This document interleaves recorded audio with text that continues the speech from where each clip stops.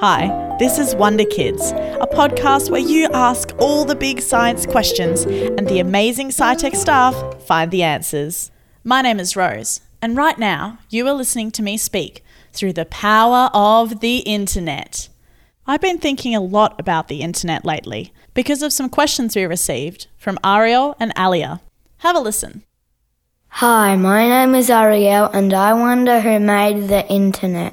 Hi, my name is Alia and I just wonder how when you search something up on the internet it knows exactly what you're asking and it can bring up all the resources in such a short amount of time. To answer those questions, Alicia joins us today. Hi, my name's Alicia, and to answer your question, first we need to look at what the internet actually is. Whether you're playing a game, calling someone on FaceTime, or watching cat videos, the internet as we know it today is where it all happens. It's the best place to share or find information. But why was it made? And who actually made it? To answer that, we have to travel back to the 1960s.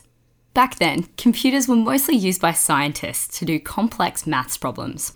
These computers were so big they could fill your entire living room at home. As researchers travelled and worked on other computers, they needed ways to communicate with each other. So as a solution, some Swiss scientists made a way to connect two computers together with a cable to send a message.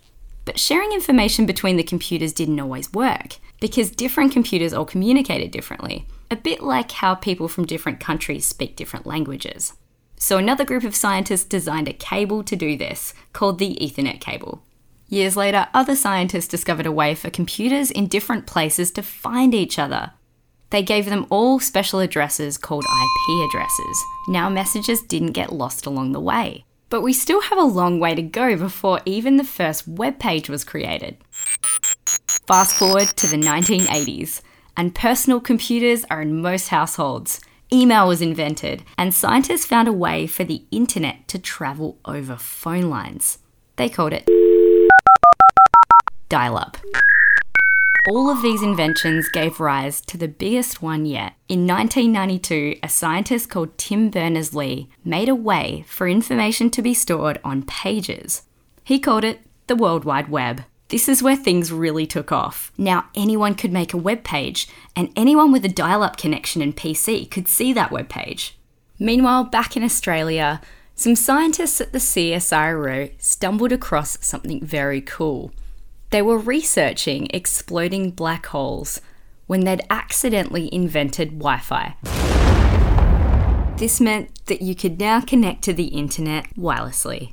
Since then, the internet has grown and new technologies are being created all the time to make it easier and faster for us to connect and share information. So, in answer to your question, who made the internet? It wasn't just one person or one team of people that made the internet. It was loads of different people from all around the world working on the same problem over many years. So next time you load a web page or watch a YouTube video, you can thank hundreds of people that helped to make that happen.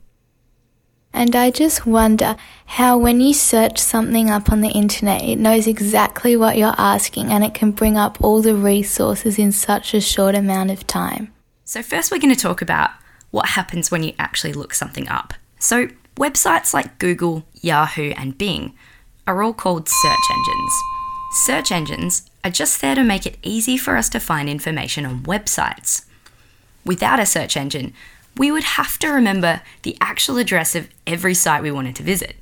Instead, we ask Google and Google tells us where to find the answer. But how do they know what to bring up? And how do they do it so quickly? They do this using a program called a web crawler. Web crawlers are digital programs or bots. These bots are sent out to visit every single site on the internet. Can you imagine a spider on a web?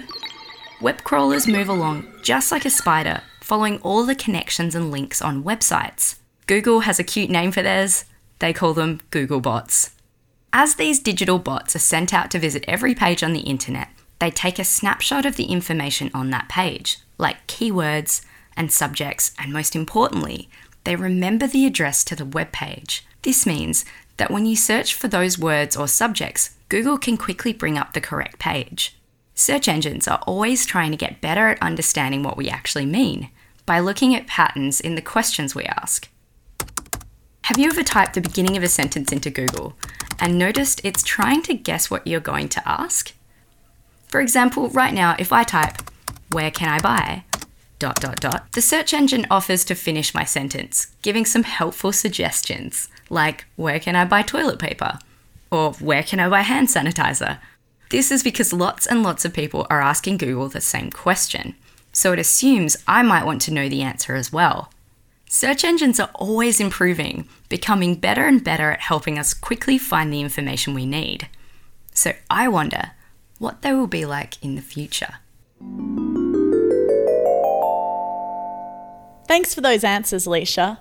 So, the internet was invented by lots of people instead of just one person, and search engines are fast because they learn from our searches. We also learnt some new words today.